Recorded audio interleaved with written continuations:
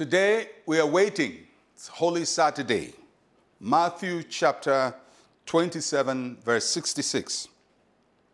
So they went and made the tomb secure, sealing the stone and setting the guard. For those who wanted Jesus dead, his brutal crucifixion was not enough. His burial was not enough. Although Jesus was dead, they were still very worried. They were worried about his prophecies.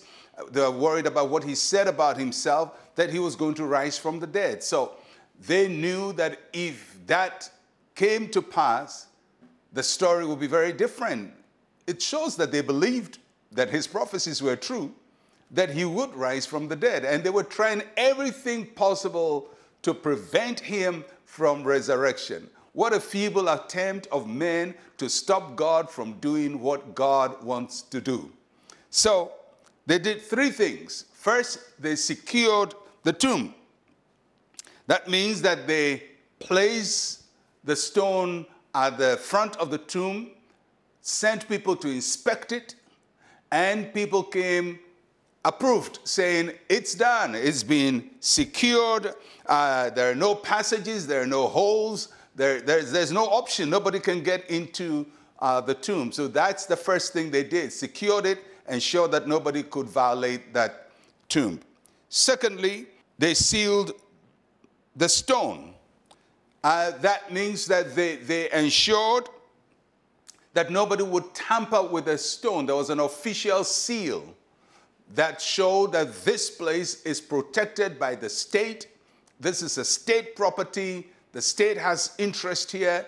If you went to tamper with the seal, you will be in big trouble. So apart from the physical protection, there is also the governmental or political protection that was set at the tomb. And then thirdly, they set a guard. We're not told how many people were sent there to guard the tomb of Jesus Christ, but it wasn't just one person or two people. There was a detachment, a military detachment, probably of 10 people, 20 people, or more. And these were set there. And these were the temple guards who were in place to ensure that nobody will violate the grave. The question is, why all these precautions? Why were they afraid? Well, first, I think it tells me that they somehow believed that Jesus was credible. That if he said he will rise again, there was a tendency that he will rise again. So there are people who fight God, not because they don't believe God, but because they believe in him. And they want to ensure he is not who he says he is.